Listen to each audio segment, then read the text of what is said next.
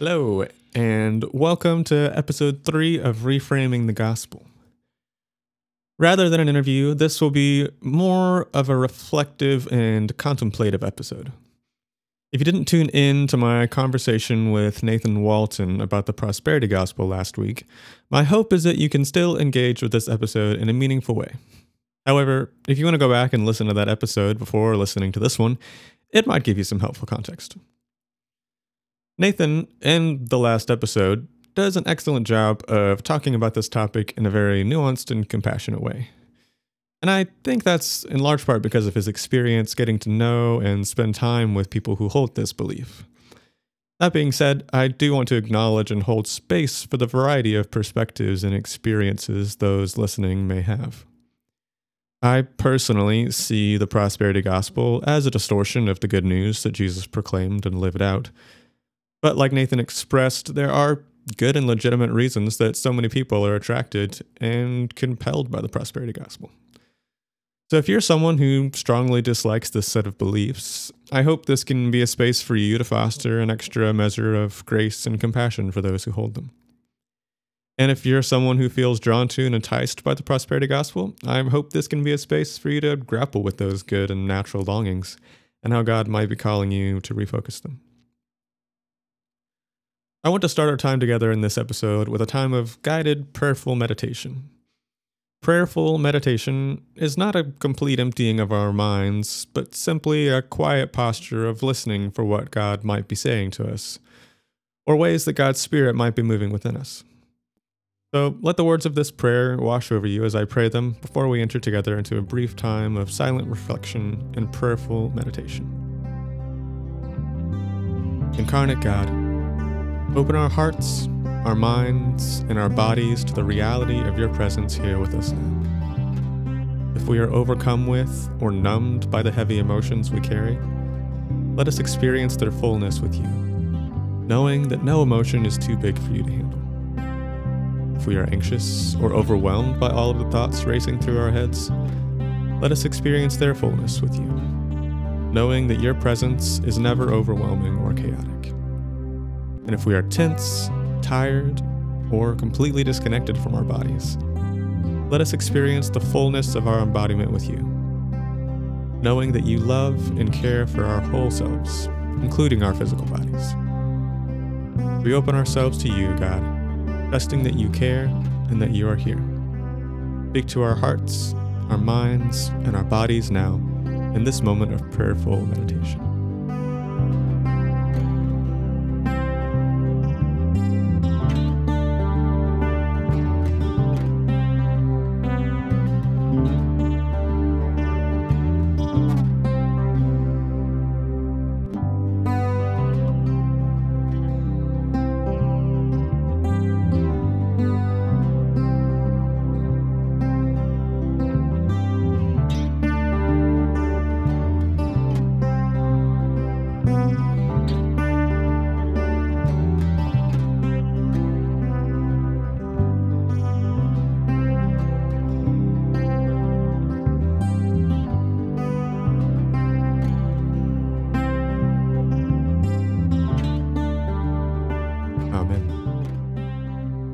As we continue on, I want to briefly reflect on the concepts of prosperity and suffering.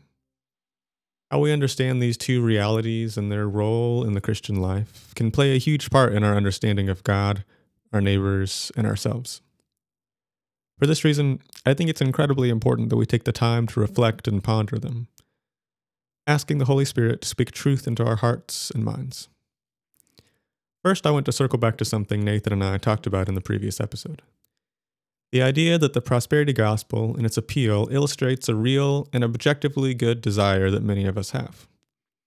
The desire of assurance that God sees our physical and material reality, that He cares about that aspect of our lives, and that He wants us to flourish in both of those regards. However, as most of us probably know, our faith rarely seems to precipitate physical and material flourishing. In fact, it often seems to be the most faithful who flourish the least. That doesn't add up if we believe that God always rewards faithfulness with health and wealth. This, I believe, is what makes the prosperity gospel so appealing to so many people. It promises its followers that if they just have enough faith, God will bless them, both physically and financially. And it's very tempting to believe this because, of course, we want to believe that God cares about our physical and financial well-being. If God is all-powerful and truly wants us to flourish in these ways, then why wouldn't he bless us? That's really the big question, isn't it? If God doesn't want us to be sick or poor or hungry, then why doesn't he, with his unlimited power and resources, provide for all of our needs? I think if I had the answer to this question, I would, ironically, have an abundance of financial resources. This, unfortunately, is not the case. There's no easy answer to this question of why. Why is there so much suffering in the world? In light of so much pain and hardship, why doesn't God just snap his fingers and make all things right? In his excellent book, Embodied Hope, a theological meditation on pain and suffering, Kelly M. Kapic addresses this natural longing we have for answers to this huge question. He says, when guided by the need for justifications and answers, growing Christian attempts to explain the ways of God tend to foster distortions, especially in pastoral situations. Swinton, an author Kapic quotes, highlights 3 of the most common consequences.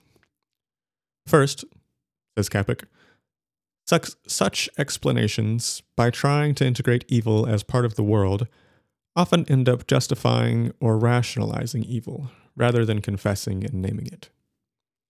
Too often, when Christians start to defend God in this way, they end up calling evil or suffering good. Second, when people mistake theodicies for pastoral care, the voice of the sufferer is often silenced.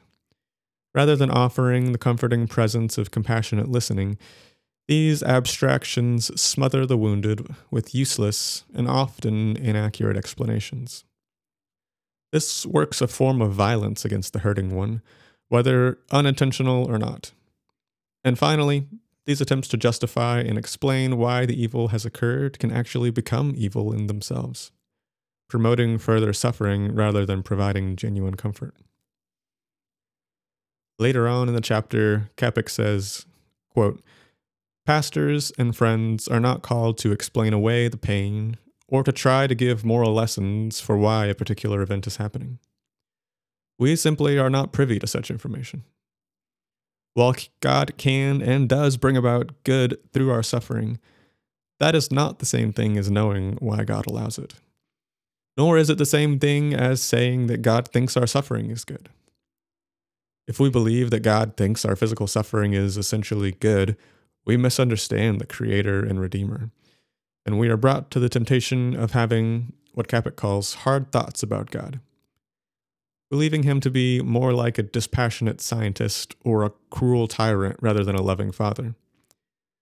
While it is true that amid our fallen world, God can and does work through our pain and suffering, that does not mean he delights in our discomfort. And it does not mean that we can substitute theoretical reasoning for justified lament. End quote. What Kapic is saying in these 2 excerpts is really, really important. Time and time again, I see Christians try to explain suffering in extremely unhelpful ways. The intention may be good, but explanations like those that Kapic illustrates can be very damaging to the person suffering. It can be harmful when we tell these things to ourselves in times of hardship as well. When we experience something difficult and painful, it's tempting to look for the silver lining and reassure ourselves that God must intend some kind of positive outcome, even if we can't see it yet. However, to reiterate that last quote once more, it's true that God can and does work goodness through our pain and suffering, but that doesn't mean that God delights in our discomfort. And it doesn't mean that we can substitute theoretical reasoning for justified lament. By this last statement, Kapic is saying that there will never be a theory or reason for why suffering occurs that will ever have the same healing effect as lament. Lament is a form of prayer that offers no easy or trite explanations for hardship and suffering. It doesn't let God off the hook, but gives the one praying space to fully voice all of their anger, grief, and pain before God. Prayers of lament hold this pain and tension with a deep and abiding trust in God that He hears our cries and is present for us in our hour of distress. There are many examples of lament in the Old Testament book of Psalms. For example, Psalms chapter 6 says, "Have mercy on me, Lord, for I am faint. Heal me, Lord, for my bones are in agony. My soul is in deep anguish. How long, Lord, how long? Turn, Lord, and deliver me. Save me because of your unfailing love. Among the dead, no one proclaims your name. Who praises you from the grave? I am worn out from my groaning. All night long I flood my bed with weeping and drench my couch with tears. My eyes grow weak with sorrow. They fail because of all my foes. Away from me, all you who do evil, for the Lord has heard my weeping. The Lord has heard my cry for mercy. The Lord accepts my prayer." I want to take some time now to make a little bit of space for us to practice this way of expressing ourselves to God. Wherever you are and whatever you're currently doing, take something heavy, painful, or distressing that you're holding and fully lay it before God. If you're angry about an unfair or unjust situation, grieving a loss or disappointment, or just exhausted and exasperated by the grind of life, be brutally honest with God about it. And instead of saying at the end, "But I know that some kind of good will come from this," try saying, "How long, O Lord?" Or, "Where are you in the midst of this painful thing?" I can't promise that you will find answers to these questions, but I know that in times when I've cried out to God, He's always been faithful to reassure me of His comforting presence in some way, shape, or form. So I invite you to listen as I initiate this time of quiet lament. And in the space that follows, please feel free to engage with this practice however you feel led. God of the brokenhearted, assure us of your strong and steady presence as we cry out to you. Give us the courage to lay our whole selves before you now, knowing that you see and accept the fullness of our grief, our anger, and our sadness. Be near to us, O Lord, and open our eyes to the extent of your compassion and care in the midst of our distress. We long for the day when you heal every wound and wipe the tears from every eye. We do not understand all of the suffering and hardship we see and experience, but in this moment we lay it before you, knowing that you are good. You are here with us, and that you care.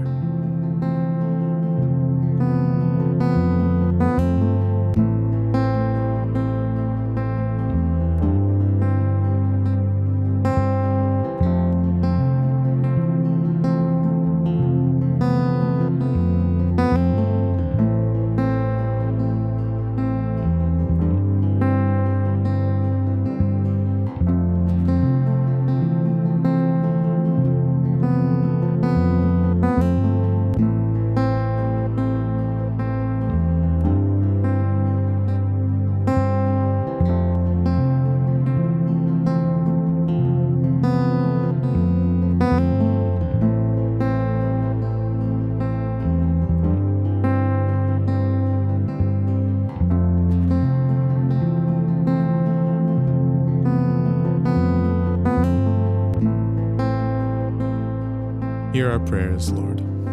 Amen. At this point, I want to turn our attention back to what I felt was an important part of my conversation with Nathan. As we talked about the prosperity gospel, it became clear in my mind that a big hole in the evangelical theology I grew up with and now work in has to do with embodiment and community. Embodiment being how we view and understand our physical bodies and their role in our Christian spirituality. The white Western Protestant Christian subculture that has shaped a great deal of evangelical theology often puts a heavy emphasis on rationality, logic, knowledge, and understanding. And while none of these are bad things, I admit that I tend to be an intellectual by default. If they're raised above the physical, our theology and spiritual practices can easily become lopsided. As a result, the good and natural longings we all have inevitably become distorted and misdirected. Our desire to know that God cares about our physical and material well being, for example, can be misdirected towards the prosperity gospel. Instead of encouraging its followers towards a more embodied faith, the prosperity gospel gives people a way to rationally and logically feel as though God cares about their physical and material needs.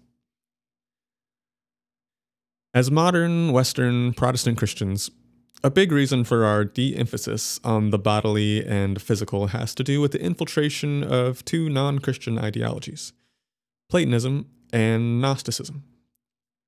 I'm not going to dive deeply into these two ideas in this episode, but I would definitely encourage you to do your own research on them and look for the ways that they've influenced modern Christianity. What both these schools of thought propose on a very basic and simplified level is essentially that human beings are dualistic creatures. That we're made up of body and soul, or body and spirit. And these two parts are not equal.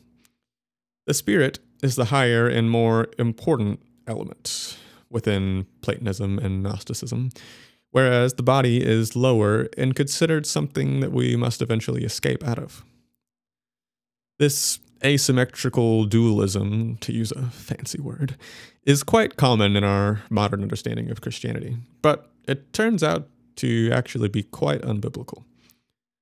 Again, I don't have time to unpack all of the reasons that I believe this is true, but if you feel uncertain, I would highly recommend you read the book I quoted earlier, Embodied Hope by Kelly M. Kapik. He does an excellent job explaining these ideas and how Scripture clearly supports them. In a chapter from this book on embodiment, he writes, quote, "Unlike Plato's philosophy, the biblical presentation frames original human goodness within bodily existence, not apart from it. Our physicality was not a problem to be overcome, but a gift essential to our existence. Regardless of how one works through the difficult issues related to body and soul, the Bible presents a unified picture of the human person. Put differently, communion with God and others was always meant to take place in and through the body, not apart from it. This was our created state. This will be our ultimate hope." End quote. A little later on in the same chapter, he says, quote, "Raised from the earth, the human creature was made to commune with God. Genesis links humanity with the land, not as cursed, but as good and fruitful. From the dirt comes the human person. It is God's earth out of which humankind is taken. From it, human beings have their bodies. The body belongs to a person's essence.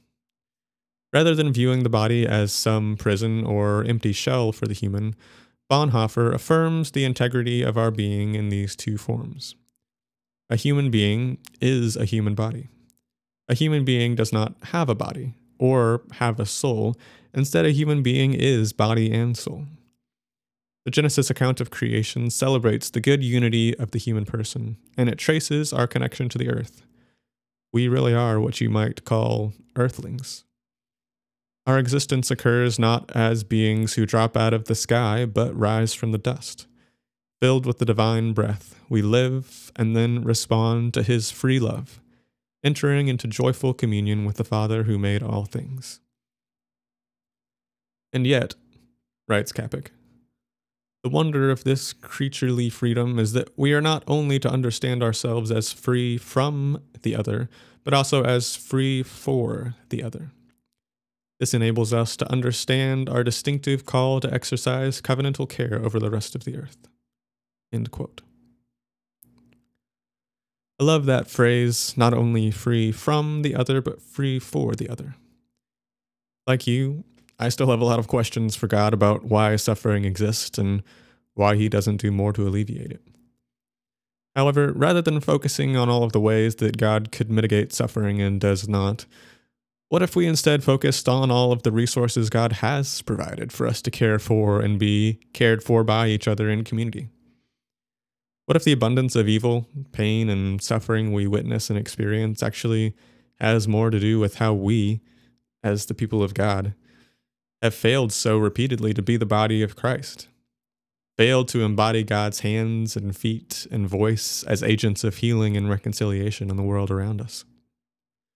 I think it's absolutely appropriate to ask God why and how long before he sets things right.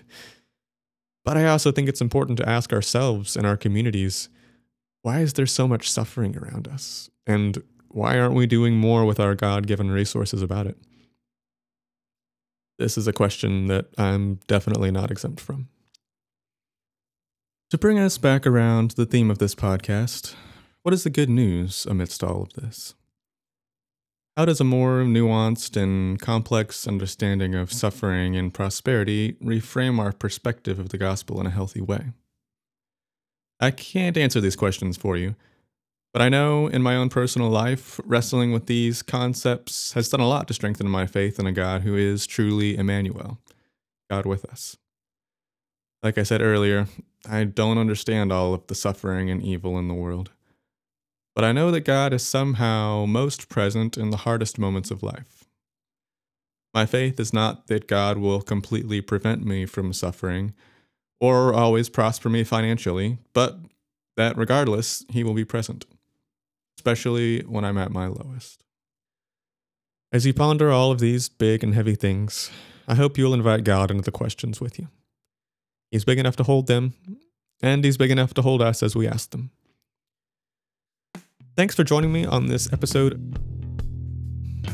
Tune in next week for a really interesting conversation about the church and creative destruction with my next guest, Josh Hayden. It's gonna be great. See you there.